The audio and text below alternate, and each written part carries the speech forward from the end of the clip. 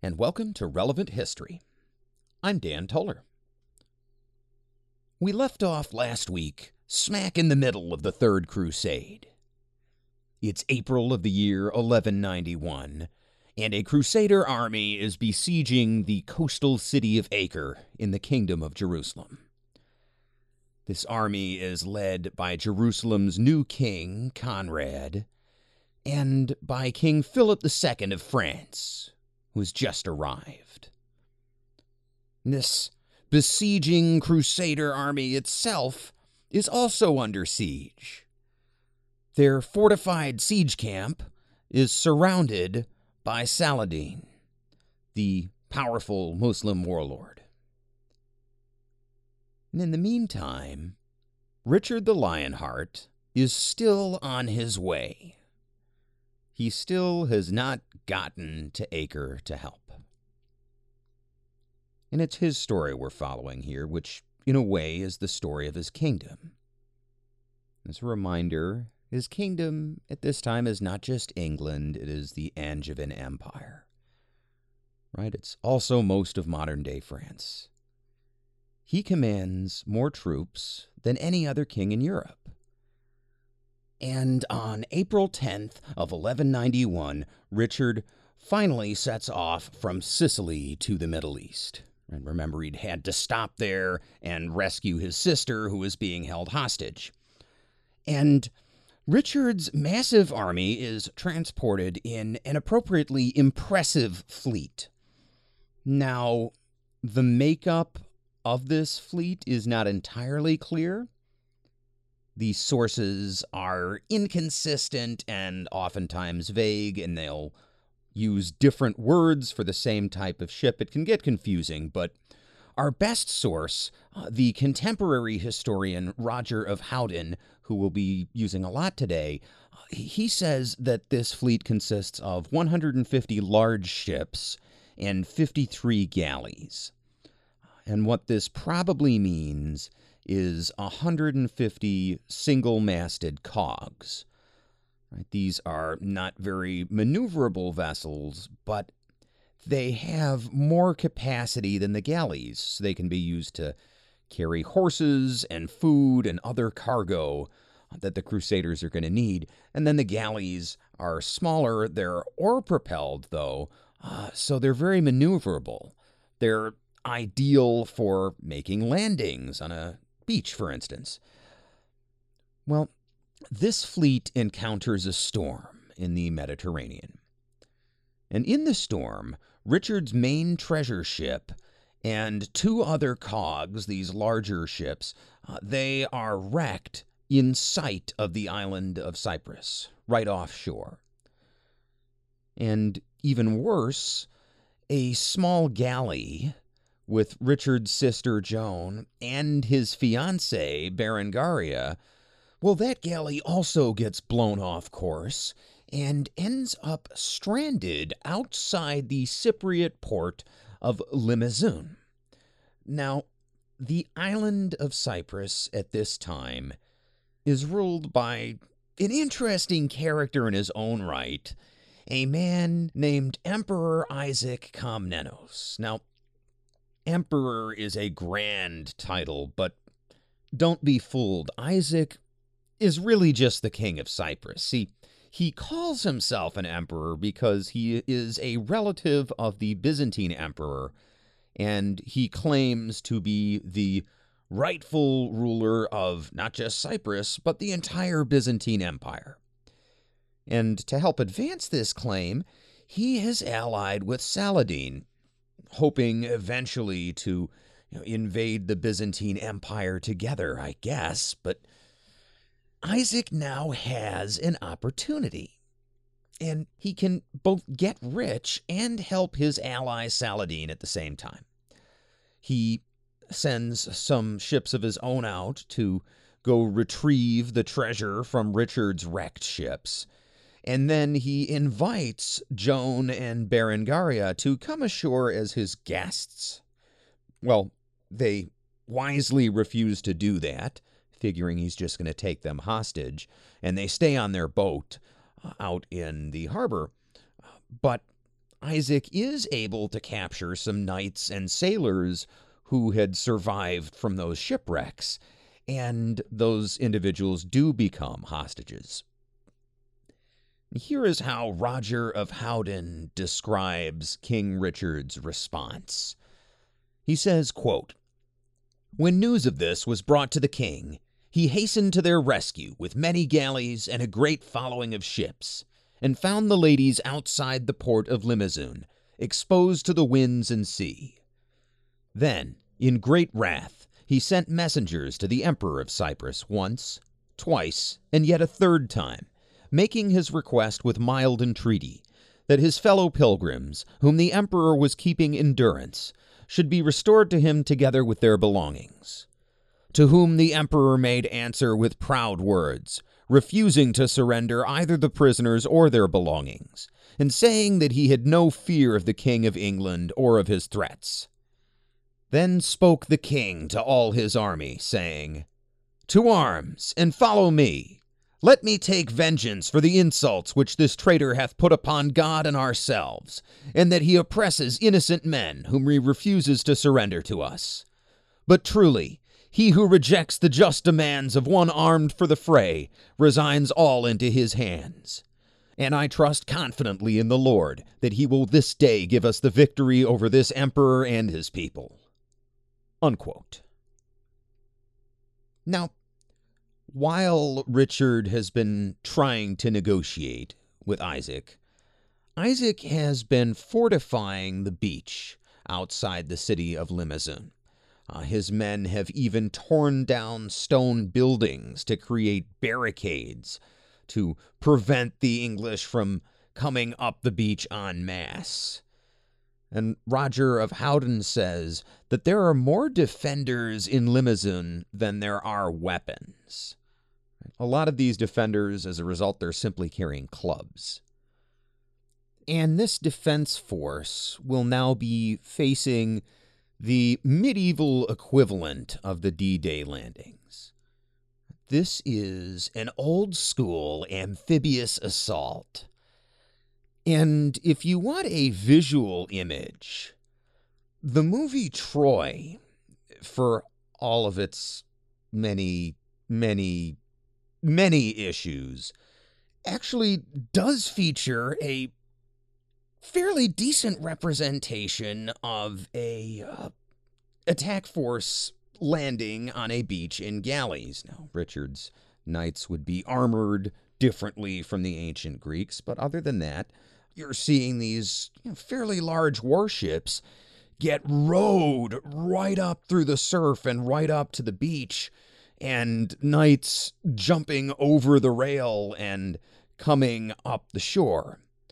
Now, these knights are protected by cover fire from a hail of English arrows coming from the galleys, and Isaac's archers fire back, so they're also being shot at as they come up the beach. But according to the stories, Richard is on the first ship to reach the shore and first over the rail, and he personally leads this first wave of knights up the beach. And they're very heavily armored and not deterred much by Isaac's archers.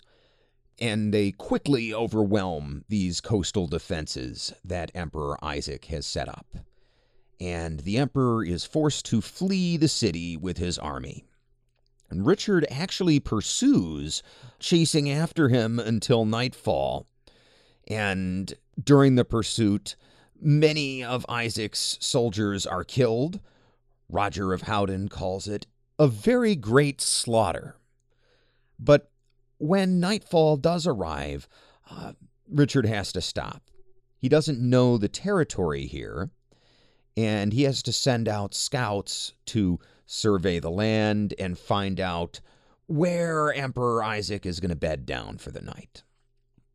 And while this is going on, the city of Limazun itself is now safe, so Joan and Berengaria are able to come ashore and stretch their legs, even as Richard's men are looting the city, where they find large stores of grain and wine that can be used to supply them.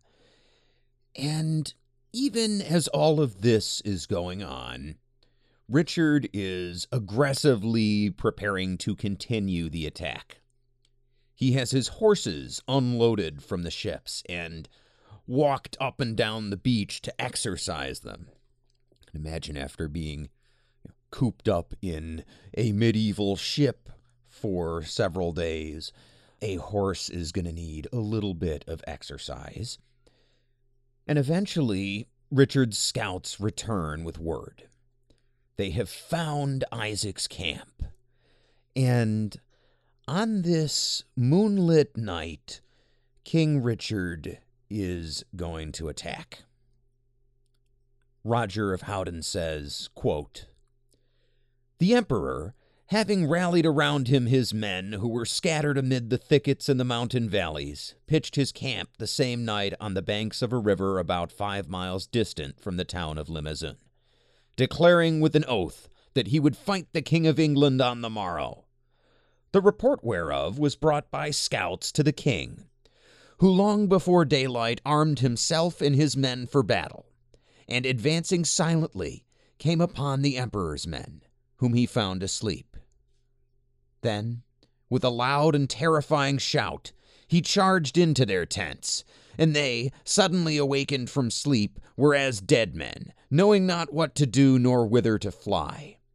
The emperor himself escaped with a few men, naked, and leaving behind him all his treasure, his horses, his armor, his magnificent tents, and his imperial standard wrought all over with gold, which the King of England at once dedicated to the blessed Edmund, king and martyr of glorious memory. On the morrow, many counts and barons of the kingdom came to the King of England and became his men, swearing fealty to him against the emperor and all men, and gave him hostages." Unquote. So, basically, in one day, Richard has launched an amphibious assault, taken a somewhat fortified city, and then pursued the enemy army inland overnight and defeated them again. And because of this, a whole lot of Emperor Isaac's underlings are just switching sides and swearing to Richard.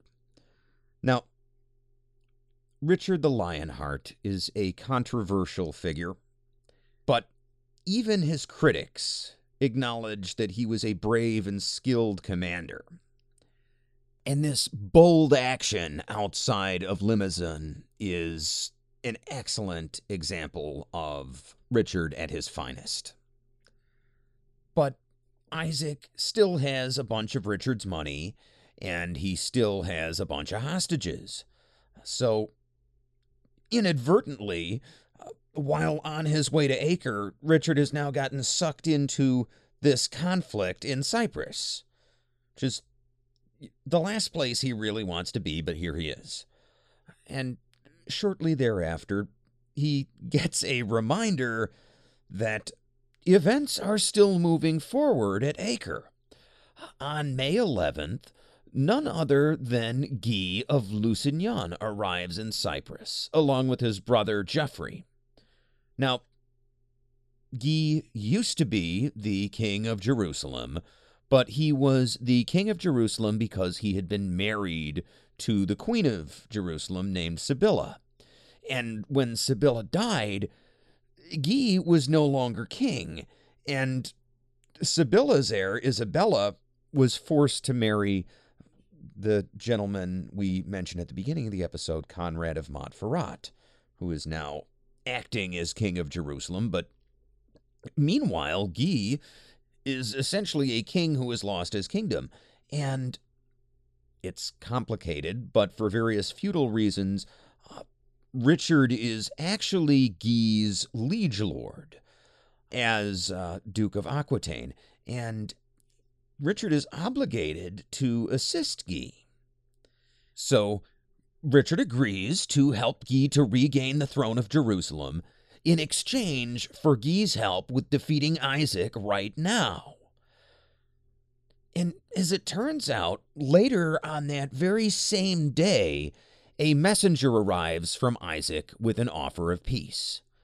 Isaac offers to repay all of Richard's money, and furthermore, he offers to hand over all of his castles to Richard as a pledge of goodwill, and even accompany Richard on the crusade.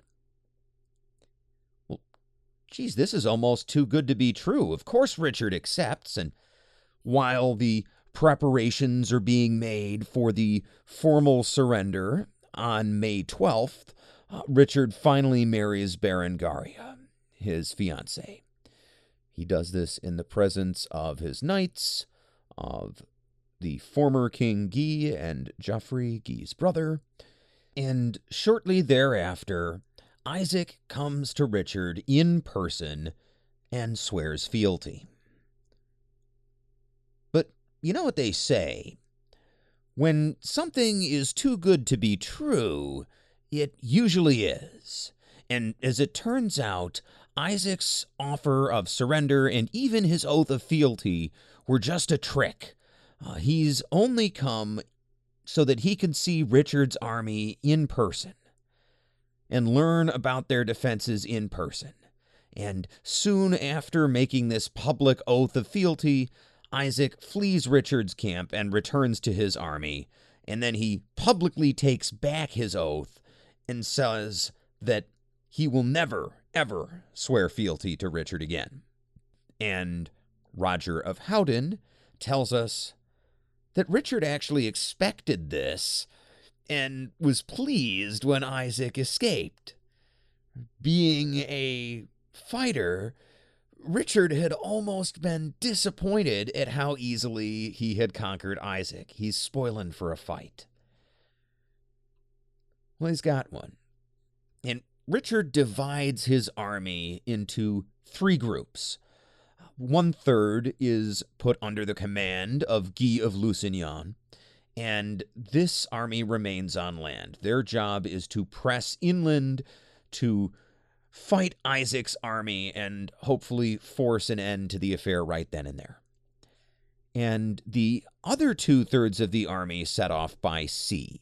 One is commanded by Richard, and the other one's commanded by a knight named Robert of Tornham, and these 2 fleets go in opposite directions around the shore of the entire island of Cyprus. And everywhere they stop, they capture or burn all of Isaac's ships, and they leave a garrison in the ports.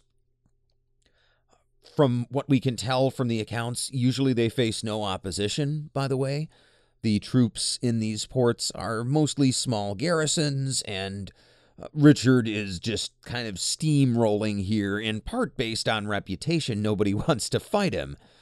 So his troops have a relatively easy time of securing all of these facilities, and within a few days, Richard effectively has the entire island of Cyprus under siege. Right? Not only is Isaac on land with his army having to deal with Guy, but he can't get any supplies or help from outside because Richard controls all the ports. After achieving this, Richard returns to land with the rest of his army and finds that Guy has not yet captured Isaac, but he has continued to pursue him, and he has sort of bottled Isaac up in the northeastern corner of the island. And by the way, as he's gone along, he's picked up a ton of more local allies. There's hardly anybody left in Cyprus at this point who is loyal to Isaac. And so the rest of the conquest happens fairly quickly and easily. Here is how Roger of Howden describes the last few days of the campaign. Quote, "After this, the King of England, hearing that the Emperor's daughter was in a very strong castle called Charon, went thither with his army. On his approach towards the fortress, the Emperor's daughter came to meet him, and, falling at his feet, did him obeisance, putting herself and the castle at his mercy. Then was delivered to him the exceeding strong castle called Beaufavant, and after that all the towns and fortresses of the empire were surrendered. the wretched emperor lay in hiding in a certain strongly fortified abbey called Cape St. Andrea. Hearing that the king was at hand, he went out to meet him, and falling at his feet, prayed the king to spare him in life and limb, saying never a word about the realm, forasmuch as he knew that all was now in the king's hand and power. This only he begged from the king, that he would not suffer him to be bound in fetters of iron. The king heard his prayer, and put him in charge of Ralph, son of Godfrey, his chamberlain, to watch and ward, giving word that fetters of gold and silver should be made, to bind the emperor's hands and feet withal, and that he should be made fast in them. All these things befell in Cyprus in the month of June, on the first day of the month, being the vigil of Whitsunday. All things having been ordered for the security of the king's empire, and garrisons placed in the towns and castles, the king put in charge of Cyprus Richard of Camville and Robert of Tornham. Unquote. Well, in addition to recovering his funds and his hostages, Richard is also able to take advantage of this unintended expedition to raise a little bit more money. See, under feudal tradition, he has the right to enforce his own customs upon the people of Cyprus as their liege lord. Right? So he could, for instance, just change all of their legal traditions overnight if he is so inclined. But it is traditional in feudal society for a new lord to make allowances. And in this case, Richard imposes a 50% tax in exchange for the Cypriots keeping all of their local customs. This is a 50% tax on all the possessions of everybody on the island of Cyprus. As you can imagine, this does not go over well, and Richard will ultimately go on to sell Cyprus to the Knights Templar to raise even more money for his armies. Well, amidst all of these grand doings, it's easy to forget about the average person. How did the typical Cypriot experience all of this? We have an answer of sorts from a priest named Neophytus, who lived in Cyprus at the time and wrote about his experience. And he says, quote, "Strange things and unheard of have befallen this land, and such that all its rich men have forgotten their wealth, their fine dwellings, families, servants, slaves, their many flocks, herds, swine, cattle of all kinds, grain-bearing fields, fertile vineyards, and variegated gardens, and with great care and secrecy have sailed away to foreign lands, and to the Queen of Cities.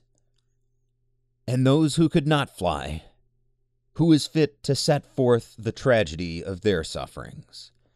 The searches, the public prisons, the exaction of money squeezed from them, thousands upon thousands. But these, by the just judgment of God, were allowed to befall us on account of the burden of our sins, that we might be humbled and perchance be deemed worthy of forgiveness. Lo, the Englishman lands in Cyprus, and forthwith all run unto him. Then the king, abandoned by his people, gave himself also into the hands of the English. Him the English king bound in irons, and having seized his vast treasures, and grievously wasted the land, sailed away to Jerusalem, leaving behind him ships to strip the country and to follow him. But King Isaac of Cyprus he shut up in chains in a castle called Marcapus. The wicked wretch achieved naught against his fellow wretch Saladin, but achieved this only, that he sold our country to the Latins for 200,000 pounds of gold. Whereon great was the wailing, and unbearable the smoke, as was said before, which came from the north. He that would tell of them at length, the time shall fail him." Unquote. When all of this is complete, when all of his business on Cyprus is settled, on June 7th of 1191, Richard finally sets sail for Acre. And we have a record of this in the Itinerarium Peregrinorum et Gesta Regis Ricardi, which is a contemporary record of the Third Crusade cobbled together from two first-hand accounts. And this description of Richard's voyage is taken from the Helen J. Nicholson translation, which is translated as The Chronicle of the Third Crusade. Quote, King Richard and all his retinue hurried on joyfully and eagerly towards Acre, where his desire carried him. With a favorable wind behind them, the following night the fleet dropped anchor before Tyre. In the morning, the fleet weighed anchor and hoisted sail, and after a short voyage, Scandalion appeared, which has already been mentioned. Then, passing Cassae Imbert, in the distance, the tall tower of the city of Acre came into view, and then, little by little, the rest of the city's fortifications. Acre was surrounded by an enormous besieging force. There were people from every Christian nation under heaven, the elite of the Christian people, well fitted for war and unremitting labor. By that time, they had been besieging Acre for a long time, and had suffered many trials and tribulations, constant exertion, lack of food, and many other hardships, some of which have been described already. Beyond the Christian army, the Turkish army also came into view. It was a countless horde, covering the mountains and valleys, hills and plains, with its tents of various designs and iridescent colors pitched everywhere. They also saw the pavilions of Saladin himself, and the tents of his brother Saphedin and Takadin, agent of paganism. He kept watch over the coast and the harbor, and launched frequent assaults and very serious raids on the Christians. King Richard surveyed the whole of their army, appraising it. When it was announced that he had arrived in the port, the King of France and the magnates, nobles, and chiefs of the whole native army came in procession to meet him. Having longed so much for his arrival, they received him with joy and exultation. Unquote. Upon landing, Richard finds his rival / liege lord, Philip II, already hard at work. Philip has built 7 huge catapults. Well, they might be trebuchets, the source calls them stone throwers, and he's flinging stones at Acre's walls day and night. Now, Philip's been there for several weeks at this point, and he's been bombarding the city, and now he's eager to attack at once, but Richard wants to wait a few more days, right? He has all these ships, which he had left at Cyprus, if you remember, to collect that tax and anything that might be useful for war, and those ships are going to come, and at that point, the Crusader army will be that much stronger, and while Philip and Richard are still debating, Richard falls ill. Now, we're not really sure what he falls ill from, but within a week of landing at Acre, his hair and nails have fallen out. Well, just because he's sick and can't fight at the moment doesn't mean he can't do anything. Richard tries diplomacy. He sends a messenger to Saladin asking to negotiate, and Saladin refuses, so Richard then finds a North African Muslim prisoner of the Crusaders and has this prisoner freed and sent to Saladin as a sign of goodwill. In return, he asks if he could have a little bit of fruit and ice. And so contact between the two men is begun. And meanwhile, Philippe II is conducting his own separate negotiations with the garrison inside the city of Acre.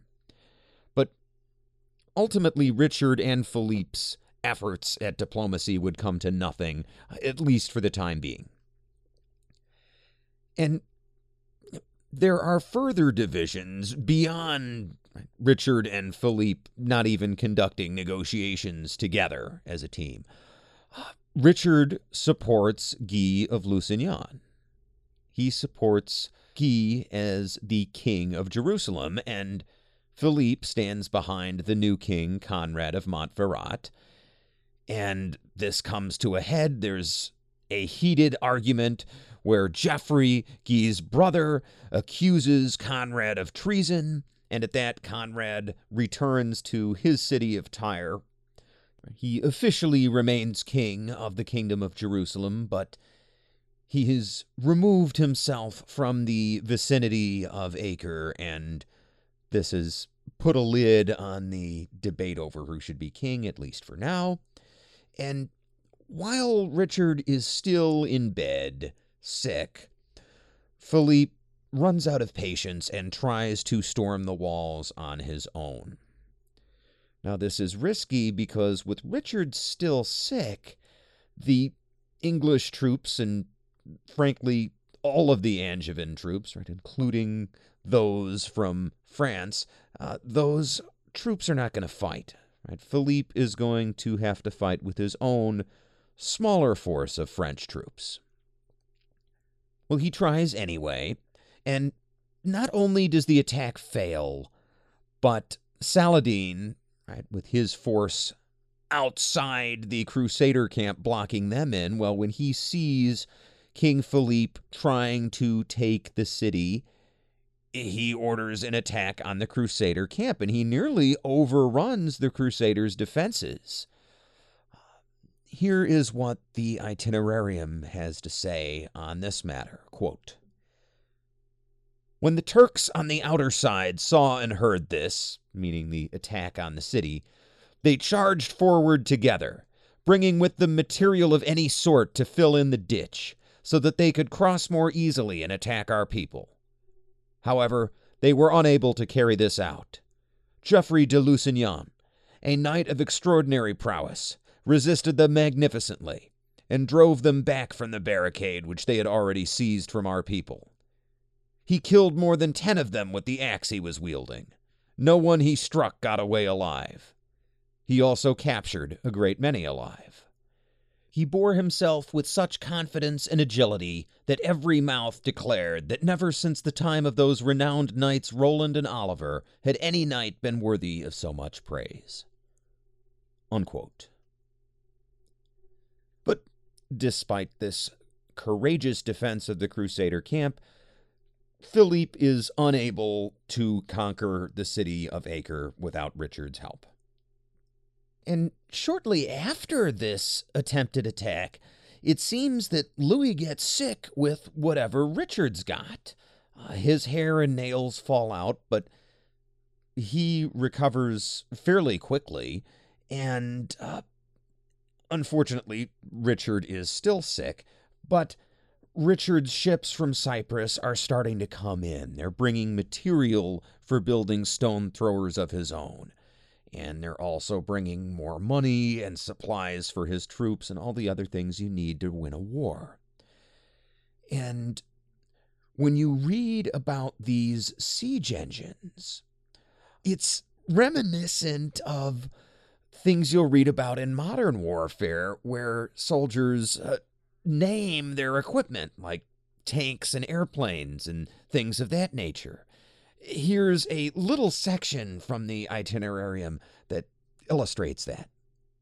Quote, "The King of France made a swift recovery from his illness and concentrated on constructing siege machines and placing stone throwers in suitable places. He arranged for these to fire continually day and night. He had one excellent one, which he called Bad Neighbor. The Turks in the city had another one, which they called Bad Relation, which often used to smash Bad Neighbor with its violent shots. The king kept rebuilding it until its continual bombardment partly destroyed the main city wall and shattered the cursed tower.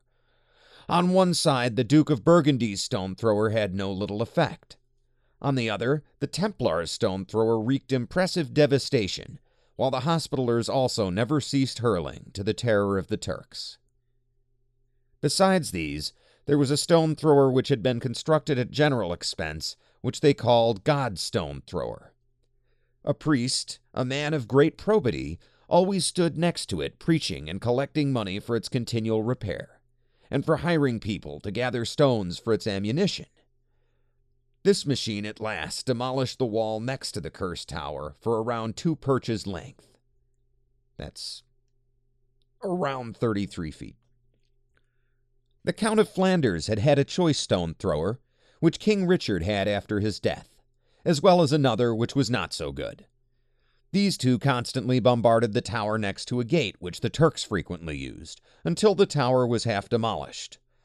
Besides these, King Richard had 2 new ones made with remarkable workmanship and material, which would hit the intended target no matter how far off it was.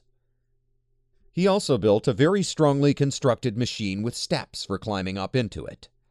Commonly called a belfry, it was closely covered with a layer of hides, rope netting, and very solid wooden boarding, so that it could not be destroyed by a missile from a stone thrower, nor by Greek fire, nor be damaged by anything else.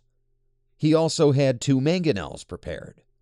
One of these was so swift and violent that its shots reached the inner streets of the city meat market. King Richard's stone throwers hurled constantly by day and night. It can be firmly stated that one of them killed 12 men with a single stone. That stone was sent for Saladin to see, with messengers who said that the diabolical King of England had brought from Messina, a city he had captured, sea flint and the smoothest stones to punish the Saracens. Nothing could withstand their blows. Everything was crushed or reduced to dust. Yet the king was defined to bed, suffering from a severe fever, completely wretched because he saw the Turks insolently challenging and attacking our people with increasing frequency, but he could not engage them in battle because he was ill. He suffered more torture from the insolent Turkish raids than from the burning fever." Unquote. This is reminiscent of modern warfare in a couple ways. We mentioned the soldiers naming their siege engines. Well, in addition, the various members of this military coalition are all providing their own equipment.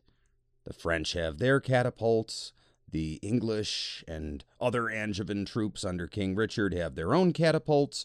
The various crusading orders of monks have their own equipment. It's like a coalition war today.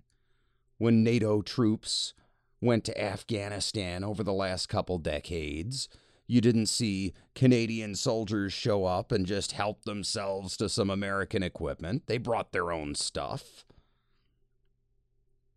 And yet at the same time, this siege is a little bit bizarre to us modern people. I mean, here we have this one siege engine, God's stone thrower, which is funded by donations to a priest. I mean, imagine American soldiers going off to war somewhere in the Middle East, and they get there, and the first thing they encounter is someone asking for donations to fund their artillery. It's a little bit wild to us modern people, but if you lived in medieval times, this was perfectly normal. Anyway, for the next couple of weeks, this is what happens. The Crusaders are sitting outside Acre, throwing stones at the city, but in early July, the French try another assault, this time from the east side of the city. And Richard, while still confined to his stretcher, agrees to help. He's going to be carried along the front line. And the French assault on the walls is initially successful. There is a knight named Aubry de Clermont, who is a very important figure in France at the time, and he swears to capture the city or die trying. Well, he makes it to the top of the wall, but he dies trying. And as the French are being pushed back from the east wall, Richard and his English are assaulting the city from the north, trying to take some of the pressure off of the French. And Still on his stretcher, Richard is carrying a crossbow. And according to the itinerarium, one of the Muslim defenders has put on the helmet of Aubrey de Clermont, this famous French knight who was killed, and now he's taunting the Crusaders and running along the wall, mocking them. And Richard, from his stretcher, sees this and shoots this defender in the chest and kills him. Quite the shot, quite the story. Probably embellished a little bit, but it is indicative of what was going on that day.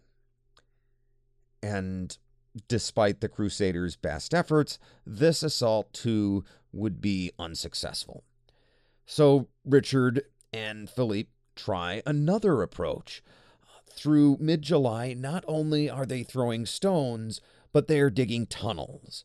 They are digging under various walls and towers, and between that and the bombardment, the walls are crumbling in many places. And at one point, there is a particularly stubborn wall next to a tower at a key defensive point. And it's at an angle where the stone throwers can't hit it very well, and the sappers, the miners, have not been able to successfully undermine it. So Richard makes use of his treasury to remove this part of the wall. He offers gold to any man who can grab a stone from it. And as insane as that plan sounds, it actually works. Here is what the itinerarium has to say on the subject. Quote, "The king considered the difficulties which they had encountered, how warlike their enemies were, and that courage is needed at critical junctures. He decided that the best way to arouse enthusiasm in the young was to offer a reward rather than to force them by commands, because everyone is attracted by the smell of money.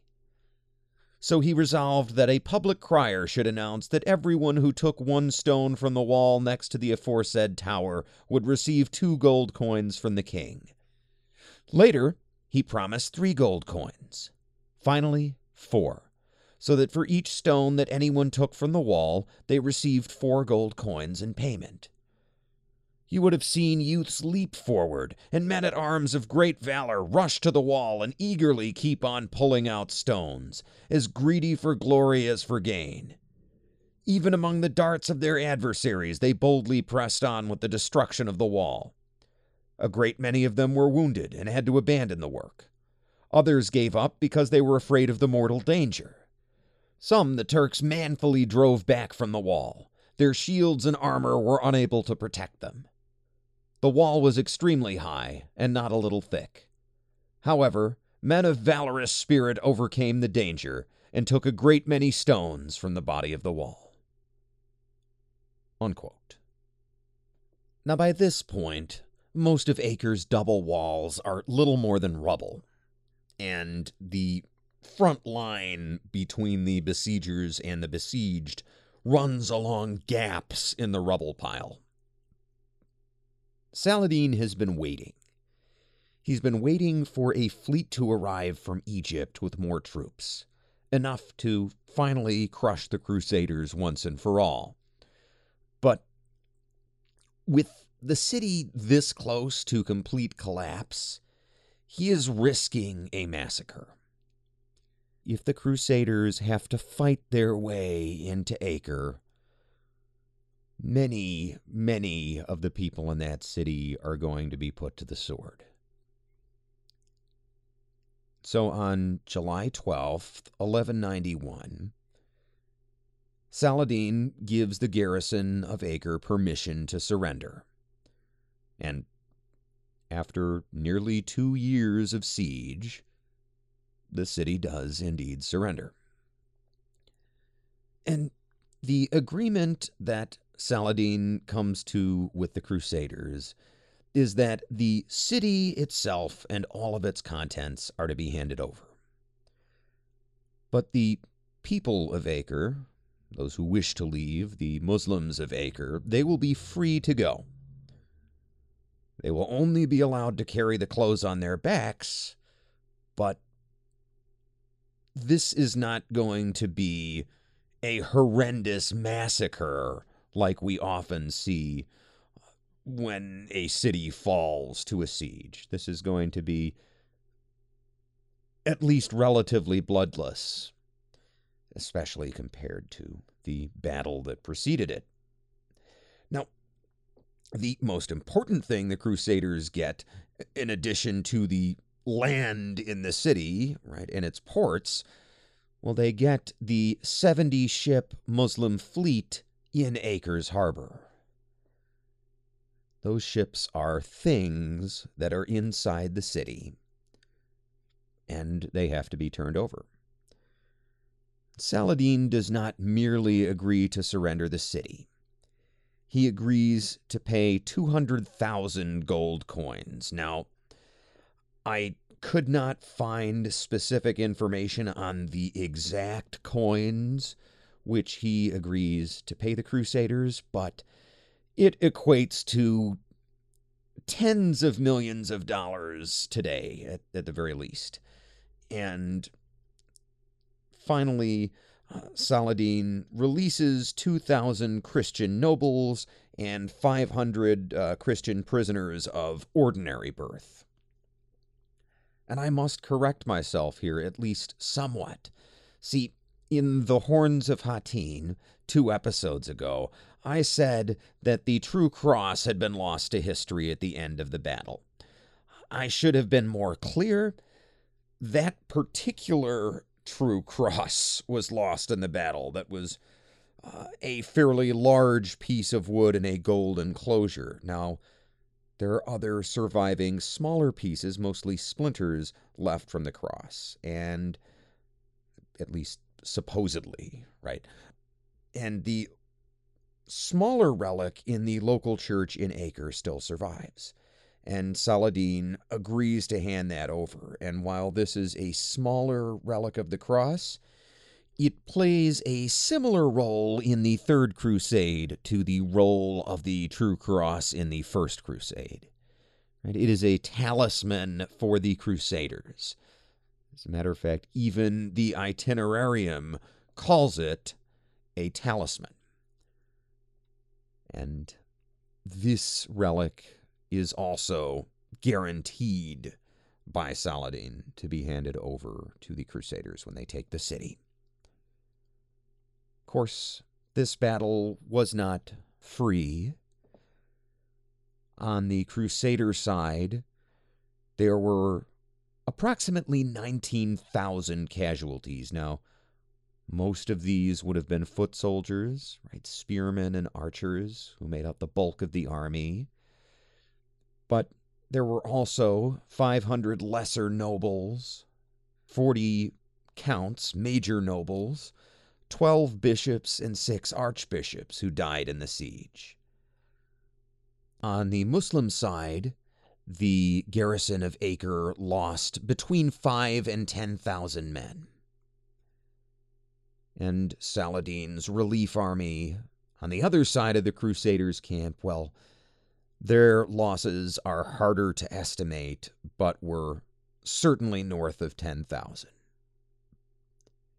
And Richard is often criticized for taking too long to get to Acre.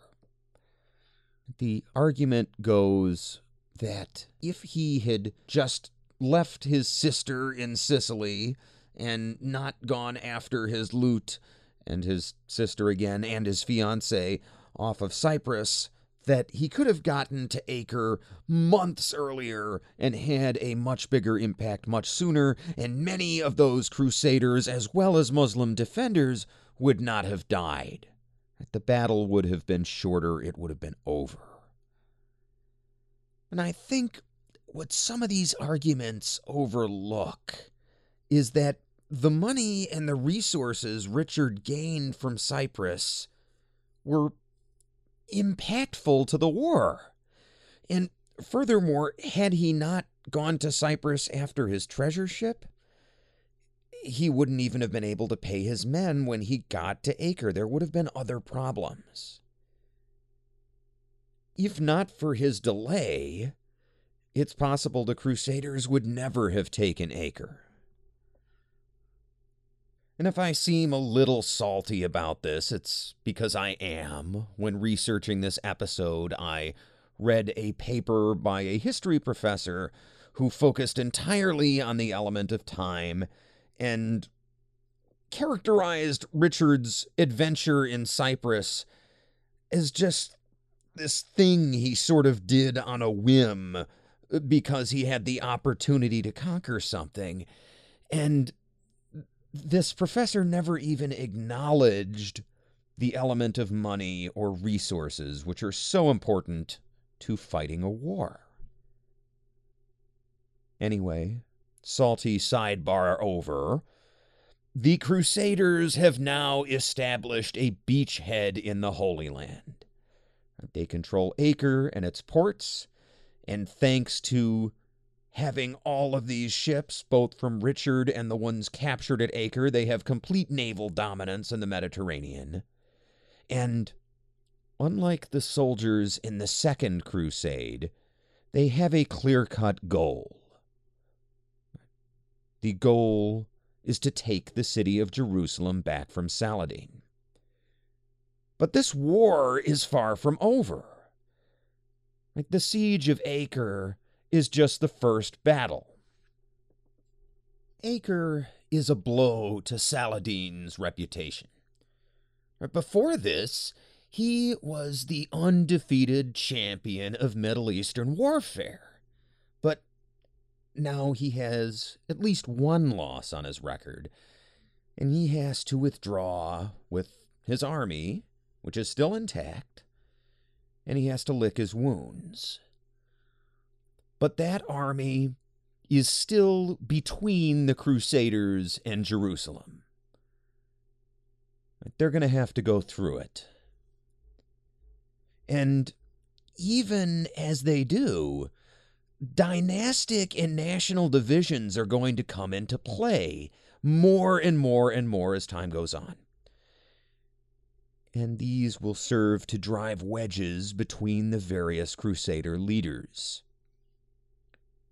And if all of that is not enough, Richard himself will have to deal with a threat at home, as his wily brother Prince John tries to seize power for himself.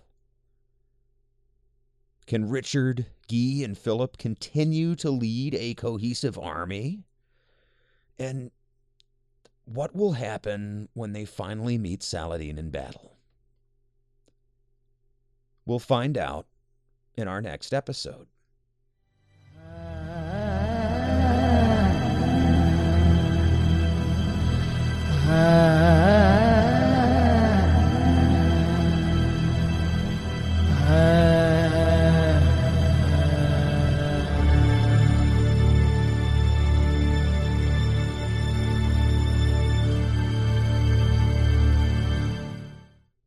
Hello again.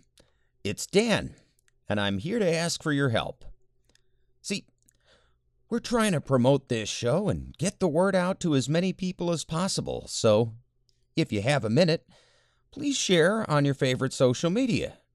Send a link to the episode or even to our website at dantollerpodcast.com. That's Dan, T-O-L-E-R, podcast.com. If this is your first time listening to the show, don't miss a future episode. You can subscribe on Apple Podcasts, formerly iTunes, Google, Spotify, or just about any other service you want to listen to a podcast on. You can find an RSS link as well as a link to all these other services again at dantollerpodcast.com. If you want news on the latest episodes or anything that is upcoming in the world of relevant history, you can find us at Dan Toller Podcast on Twitter or at Dan Toller on Facebook. Finally, if you've got a few dollars and you'd like to provide some financial support to the show, you can find us at patreon.com/Dan Toller Podcast. Alternatively, you can also support the show at subscribestar.com. You can find us there at Relevant History. And for everything else, including links to interviews and my blog, which may or may not ever get updated, once again, Dan Toller Podcast, DanToller podcast.com. Thanks for listening.